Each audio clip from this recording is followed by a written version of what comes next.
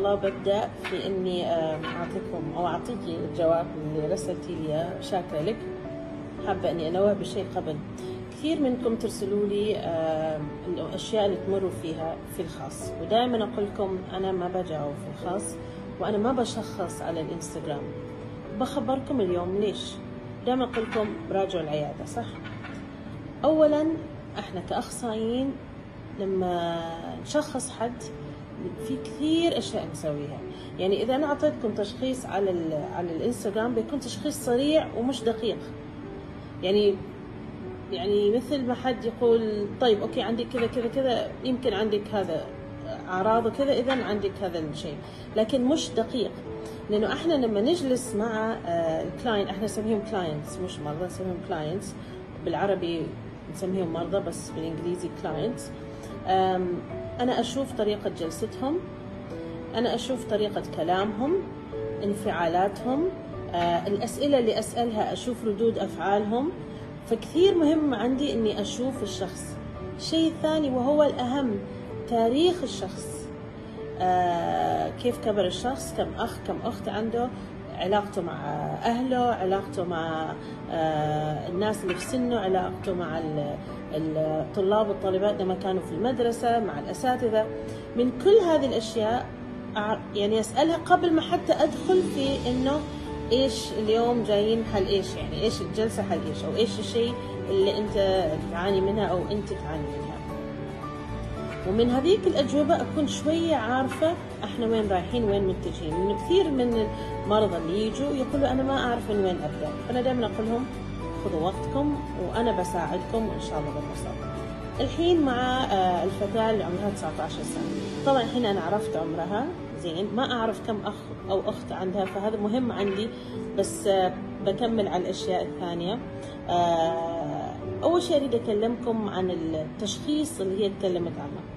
هي قالت إنه عندها اضطراب الشخصية الأحادية. هذه الشخصية أكثر شيء تحب تكون وحيدة، ودائما عندها مشاكل مع العلاقات، ودائما يأثر هذا الشيء على التفكير. الشخص دائما يحس إنه في شيء ناقص فيه، ودائما يشوف بنفسه بنظرة مش جيدة. يكون عنده مشاعر دائما متلخبطة، دائما يحس إنه الناس الثانيين ما فاهمينه.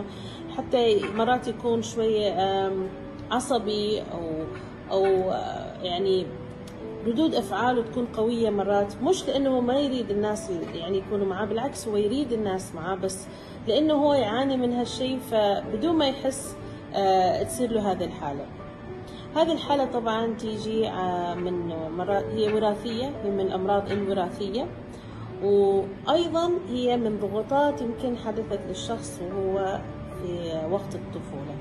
فهذه الأشياء أنا مهم عندي أني أعرفها. هي ذكرت شيء جدا مهم، قالت إنه هي شخصت بشيء اسمه الشريان المساري العلوي، وعمرها 14 سنة. هو شيء يخص الأوعية الدموية، فأنا ما أريد أتفلسف فيه كثير، بس أنا عارف إنه هو شيء يخص الأوعية الدموية، وأتوقع حوالين القلب، أتوقع، بس ما أريد أفتي فيه.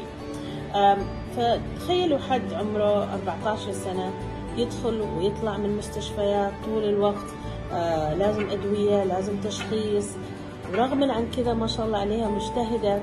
يعني رغم عن كذا خلصت صف ثالث ثانوي، ودخلت الجامعة، يعني سوت كل هذه الأمور مع تواجد هذه المشكلة، فما استسلمت، وهذا شيء حلو. هي ذكرت الحين إنه كثير من الناس يقولوا يعني دائما أنت القوية وأنت الشجاعة، إيش صار فيك الحين؟ وهذا الشيء أنا دائما أسمعه من الناس، إنه أنا كنت دائما أسمى بالقوية والشجاعة، والآن أنا مش قوية وأنا مش شجاعة، وهذا الشيء كثير يضايقهم. طيب أنا بقول لكم شيء صعب كثير، إنه الواحد يجلس يفكر كيف كان. ومن الأمور اللي كثير ودائما دائما دائما اللي يجوا عندي يقولوا أنا أريد أكون مثل قبل، وأنا فاهمة هالنقطة، بس دائما أقول لهم خلاص اللي قبل راح، يمكن اللي جاي أحسن. ودائما نظرتهم لي إنه لا مش أحسن، لأنه شوفي الآن إيش جالس يصير فينا. الفتاة هذه الجميلة الله يعطيها العافية، أنا ما شفتها بس من كلامها يعني روحها حلوة، هي جالسة تحاول تحارب، هي حاربت كثير وحاربت لدرجة يعني شوفوا لما كانت 14 كان عندها شريان المسار العلوي. طيب وبعدين أحد الأسباب اللي هي يمكن شخصت بالأحادية غير إنه الجينات، أيضا قد يجي من هذا الشيء، من الضغوطات اللي صار لها وهي صغيرة. فتخيلوا الشخص جالس يحارب طول هذا الوقت إلا وبيتعب، صح؟ إلا وبيحس بالاستسلام، إلا وبيحس إنه الحياة ما إلها جدوى. وأتوقع أنا يعني من الأعراض اللي موجودة في الشخصية الأحادية يكون عندهم اكتئاب، قلق، خوف شديد على فكرة، وعندهم خوف وفوبيا من الناس، يخافوا من نظرة الناس ليهم، يكون عندهم ما بعد الصدمة، يعني كثير أشياء. فاللي أريد أقوله لهذه الفتاة الجميلة، طبعا اللي أنا يعني أكيد كل حد بيقول أكيد أنت بتقولي هذه الجملة، إنه أولا لا تستسلمي، لكن في نفس الوقت عادي إنك تكوني ضعيفة الآن، أو عادي إنك تحسي بهذا الشيء. لا تحسي أبدا إنه لا الناس بيقولوا أنا ضعيفة، وكانوا دائما يقولوا أنا المجتهدة وأنا الشجاعة. إلك الحق في حياتك إذا أنت تحسي إنك أنت تعبانة، لأنه كثير من الناس يقولوا لي لا أنا لازم أكون قوية، ومرات يضغطوا على نفسهم أكثر وتحسوهم شوي شوي ينعزلوا. مثل هذه البنت الجميلة الحين ذكرت إنه هي في مثل ما هي وصفت في كوكب لوحدها، في كوكب لا يوجد فيه أكسجين، بدأ ينقطع الأكسجين من هذا الكوكب. هذا الكلام يعني أنا كأخصائية أبدأ أقلق، لأنه هذا يعني يخليني أحس إنه هي بدأت تفكر في أفكار لا عقلانية، استسلامية، إنها تستسلم. الحين أنا ما قلت إنه هي ما لازم تكون دائما قوية، أنا ما قصدي بعد إنه هي تستسلم على الآخر. هي ما شاء الله عليها لازم يعني تكون فخورة بنفسها، هذه أول نقطة. تحب نفسها، تكون فخورة بنفسها، تحاول إنه تشغل نفسها، تطلع من هذا الكوكب، لأن هذا الكوكب ما ينفعها، تحتاج تيجي إلى كوكب آخر.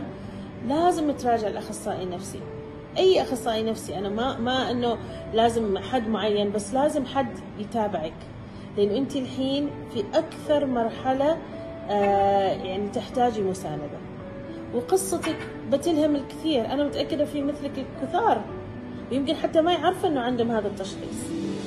فنصيحتي لك أولا حبي نفسك. أنت ما شاء الله عليكي أبدعتي، خلصتي المدرسة، دخلتي الجامعة، مع تواجد شيئين في حياتك مش شيء واحد. ما سهل إنه الواحد يكبر وهو يعاني من مرض معين، أبدا ما سهل.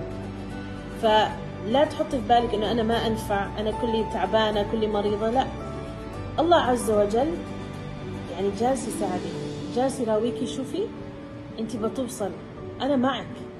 وهذا الشيء أنت لازم تفهميه، ولازم يعني يخليك تتشجعي حتى انك تكوني في جروب. اكيد في مجموعات مساندة، احنا عندنا حتى مجموعات مساندة حلو تكوني فيه.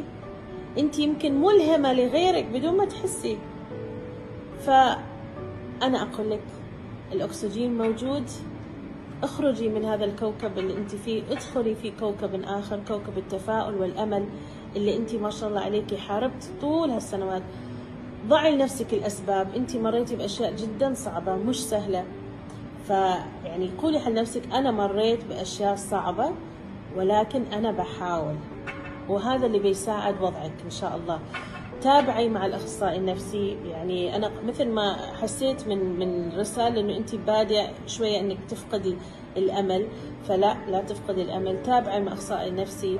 أنت مثل ما قلتي ما شاء الله عليكي واعية، تعرفي إن الدواء ياخذ وقت، فعلا الدواء ياخذ وقت، لكن الدواء لوحده ما ينفع، لازم يكون في أخصائي معك. وعندك أنت هذا الشيء الثاني اللي هو الشريان المساري. حلو إن الواحد يقرأ عن الأشياء اللي هو جالس يمر فيها بس من مواقع صحيحة. أنا كثير من الناس يجوا عندي قارين من أشياء مواقع ما أعرف من وين، ويجي مشخصين نفسهم. لا، أنا ما قصدي كذا، بس أكيد في ناس كثار مثلك يمروا في نفس الأشياء، فحلو يعني إنه أنت تتقابلي معهم وتساندوا بعض. كثير مهم المساندة. أنت اليوم ساندتينا بهذه الرسالة، وساندتيني أنا بعد إني أحاول أساعد غيرك.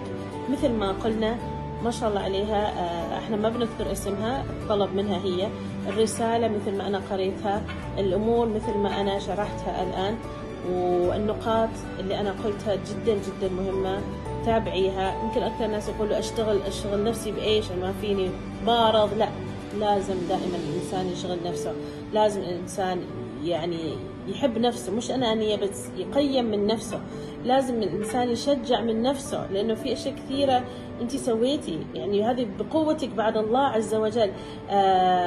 شوفي لك هواية معينة، أكيد في شيء أنت شاطرة فيها ما شاء الله. الكتابة شكلك عجيبة في الكتابة، اكتبي دائما، اكتبي. حابة ترسلي لي أنا كتاباتك، أنا جاهزة إني أقرأها لأنها جدا جميلة. ولكن يعني خلاص ودعي هذا الكوكب اللي أنت فيه، بما أن الأكسجين جالس ينتهي فيها، انتقلي إلى مكان آخر. والله يعطيك العافية. أتمنى اليوم أنه أعطيناكي شوية أكسجين وشوية تنفس، وأنت رائعة، وإن شاء الله أمورك بتكون جيدة إذا أراد الله عز وجل وبقوتك أنت. أنا دائما أقول للمرضى اللي عندي، قوتكم أنتوا هي اللي تخليكم تصيروا أحسن. شكرا للاستماع. هذه أول حلقة، فأتمنى أنه يكون واضح، وأنتظر رسائلكم. الحلقة الجاية أتوقع بتكون يمكن بالإنجليزي أو بالعربي، ما متأكدة، بتكون إنجليزي وعربي، إنجليزي وعربي يعني كذا، وبهالطريقة إن شاء الله بنقراها. والله يعطيكم الصحة والعافية دائما يا رب.